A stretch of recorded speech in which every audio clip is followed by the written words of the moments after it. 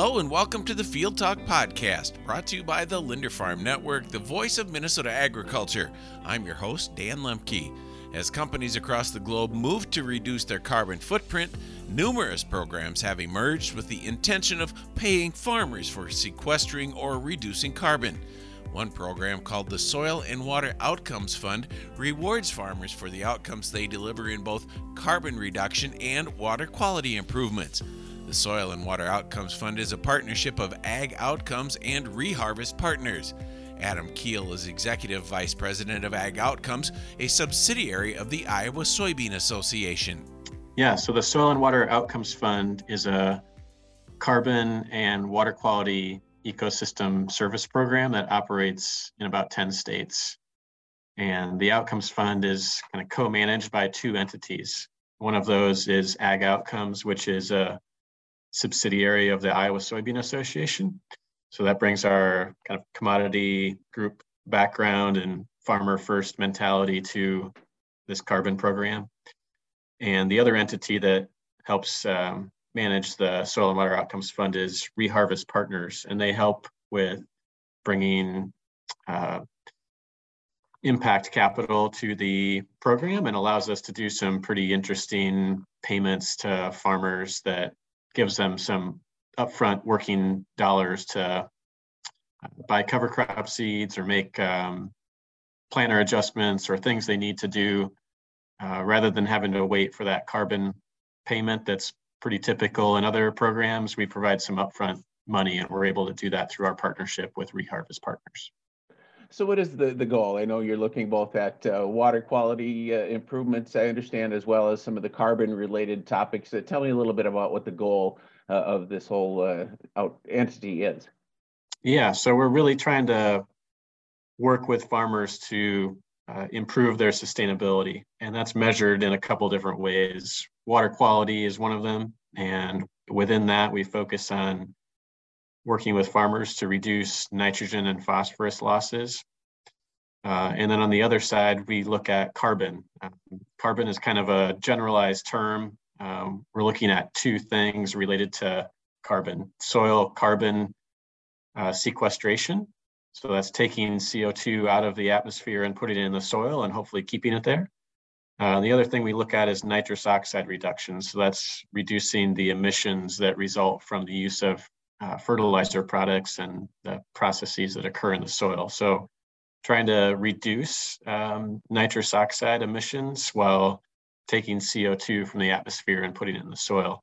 So all those things combined, water and the carbon components, are all quantified using a pretty robust data collection process and modeling process and soil and water sampling.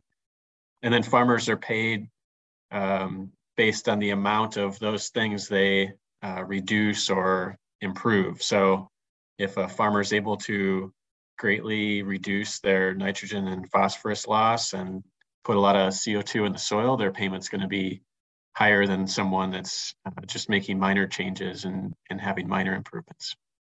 So who's eligible? Who do you work with in your program? We really work on putting together payment scenarios for farmers with a mix of different customers of ours. So we don't go and work with farmers anywhere. We really need to have someone committed to purchasing their outcomes before we go work with a farmer. That's why we're not in North Dakota today. But right now we work across, as I mentioned, 10 states.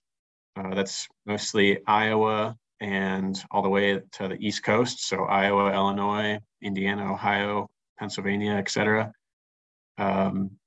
So we only enter into agreements with farmers when we have someone who's committed to purchasing the environmental outcomes they produce. So it's not speculative, it's a guaranteed payment if a farmer follows through with the terms of their contract. And we hear a lot about the carbon sequestration and the challenges valuation. You said you have a pretty robust system there. Touch on that if you would. Yeah, so we collect from each farmer and from each field what we call a historical baseline of their operations. So what have they been planting? What every operation they've been doing in that field for the past full length of rotation. We need to know what the tillage was, what the fertilizer application rates were, what crops were planted. We tell a farmer anytime you do anything in that field, that kind of operational data is needed in order to run these advanced models that we do. So that operational data for the baseline is combined with what farmers are telling us they're going to do, into the future. So they're telling us, hey, I was doing conventional till, I'm willing to go to no-till or strip-till, and I'm also willing to add cover crops. Farmers add that future operational data as well, and those two kind of historical and forward-looking data sets, we then push through to USDA-supported models that help us quantify what the benefits are. And it's those benefits then that are then monetized, and a payment is presented to the farmer for those benefits. So you said you do this when you have, buyers and people willing to, put money towards that. I guess who's interested? Who are you finding is looking to put money towards a program like this? Yeah, so when we work, we usually have two different types of customers. One that's interested in the kind of the carbon benefits, and we're seeing that being mostly agricultural and food and beverage type companies. Those companies that work in ag or have the products that farmers produce in a company's supply chain. Those are really the top customers of ours today. That ranges from Pepsi, Ingredion, Cargill, Nutrien Ag Solutions, BASF. Those kind of ag-related or food and beverage type companies are really interested in ways that they can bring down their emissions. And farmers are kind of in, or they kind of are, they are in a company's greenhouse gas footprint calculation. So everything from farm to store shelf needs to be accounted for when a company is doing a greenhouse gas evaluation. So these companies need farmers as much as farmers need these companies, and that holds true with the carbon purchase commitment. On the water side, it tends to be mostly governments that are interested in water quality outcomes today. We do see that changing in a few years as companies have more water quality commitments. Right now, everybody's focused on carbon, so that's where a lot of the attention is going. But I do expect companies to have more or additional environmental commitments like water, like biodiversity and other things in the coming years. But right now, we typically have a mix of municipal, state, federal governments that are interested in the water quality outcomes that we're producing. No, you hear a lot about, the whole carbon market being kind of the Wild West out there, just, a lot of different approaches that companies and folks are taking. Yep. How is this program working? How long have you guys been operational? What kind of responses have you had? As it sounds like your approach is a little bit different than some are taking. Yeah, we're taking a pretty calculated approach in where we grow and expand. That makes us a little different than some of the other carbon programs out there. And it's unfortunate that, you hear the term Wild West, but I can't control what others do. As I mentioned, we pride ourselves on guaranteeing that farmers can receive a payment if they follow through with a contract, right? We're not speculating that we'll find a customer for their product. We have one. So farmers aren't waiting, months or sometimes years to receive a payment from us. They're receiving that every year they participate. Other things in the carbon space that gets this Wild West term going is everybody does it a little differently.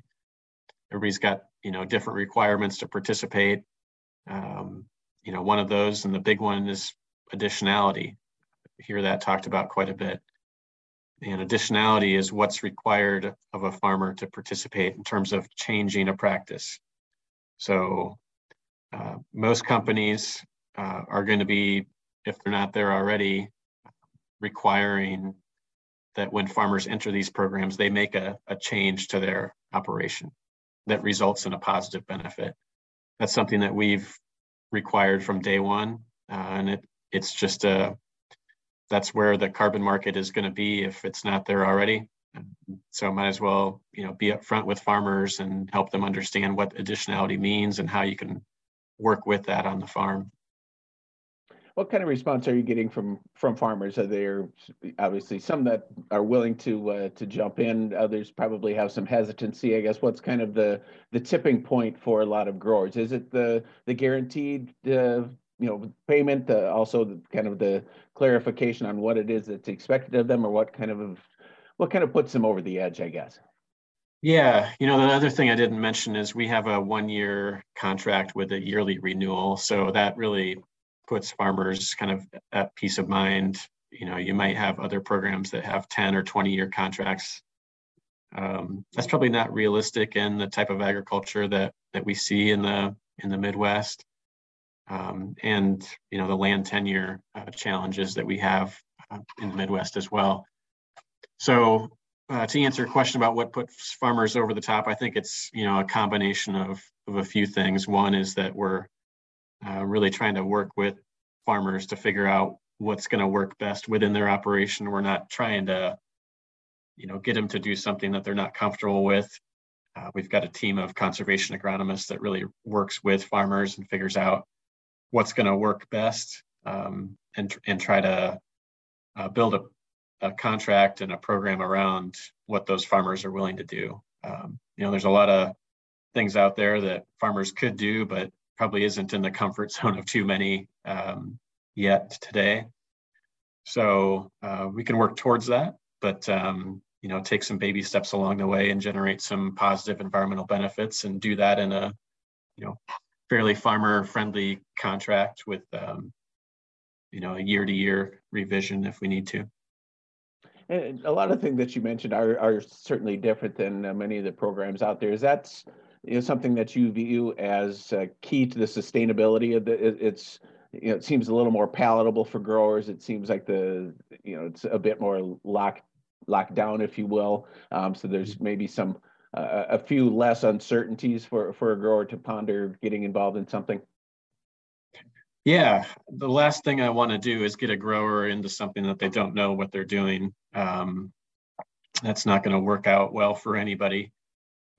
So, again, we want to make sure that farmers are clear about what they're entering into, what they're being asked to do, what are the downside risks and upside potential. Those are all things that, farmers need to be clear about. And we try to be as transparent as we possibly can for farmers who are looking to participate. And, that's not always the case. One thing is farmers should know who's purchasing their outcomes, from us. Are they producing something that's being bought by Cargill or Pepsi, or who that end customer is? And we make that pretty upfront and clear. It's on our website who's purchasing these outcomes. So, that's not the case in every program. That's just one example of, things that could be done on these program sides to make it clear and transparent and easily understandable for the farmer. Now, you mentioned you operate in 10 states, but certainly some states that you don't operate in. Do you see a program like this expanding? And is this something that growers need to keep an eye on, because there could be potential for some opportunity for them to participate?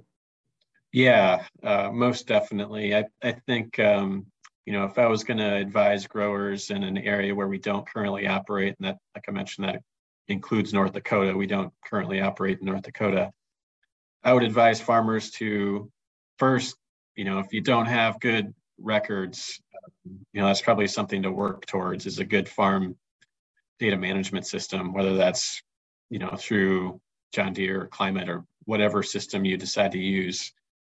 That's just going to make entry into these programs much easier when you're ready and when they're available. But our goal with the Soil and Water Outcomes Fund is to hopefully reach about 1 million acres in 2023. So, we're at 120-ish thousand acres today. That's a 10-fold increase from where we were just a year ago. So we're happy with our growth. But as I mentioned, we really want to try to reach more farmers in more states, and that's going to hopefully grow as demand for these environmental outcomes, and specifically carbon, grows, and we're not seeing that slowing down anytime soon. No matter what happens in DC, these corporations have made commitments that they're going to have to hold themselves to in some capacity. So where can folks go to learn more about what it is that you offer, whether or not they necessarily are in an area that qualifies, but it's certainly good information and probably a good way to see what's perhaps coming down the pike and a good way to understand what the future might hold. Where should they go? Yeah, if they want to learn more about the Soil and Water Outcomes Fund, you can just go to our website. It's www.theoutcomesfund.com. And on there you can, reach out to us and ask us questions. We're happy to help, even if you're not in an area that we currently operate. As I mentioned, our roots go back to the Iowa Soybean Association. So no matter if we're working farmers that are directly in the program or providing advice to other farmers who are not currently in an eligible area, kind of see that as our role in working for farmers. So I'd say that visit our website and just continue to monitor some of these developments. And I'm sure farm news and publications are going to continue to highlight the best they can, what some of the carbon and ecosystem markets are doing as they continue to grow and expand. Awesome, Adam. Anything else you want to add before we call it a morning? No, I think that's great. I just appreciate the interest, and I know farmers can get kind of frustrated and throw their hands up with some of these carbon programs, and just know that I think farmers are in a good position to increase, conservation and sustainability on the farm, and receive some level of compensation for that work from a varying number of sources. So I guess. Keep your ears and eyes open, and let's go on this journey together and see where we can get. Thanks for joining us for this episode of Field Talk. Check out our other podcasts, newsletter, and videos on linderfarmnetwork.com, and tune into your local Linder Farm Network affiliate for the latest in farm news and information.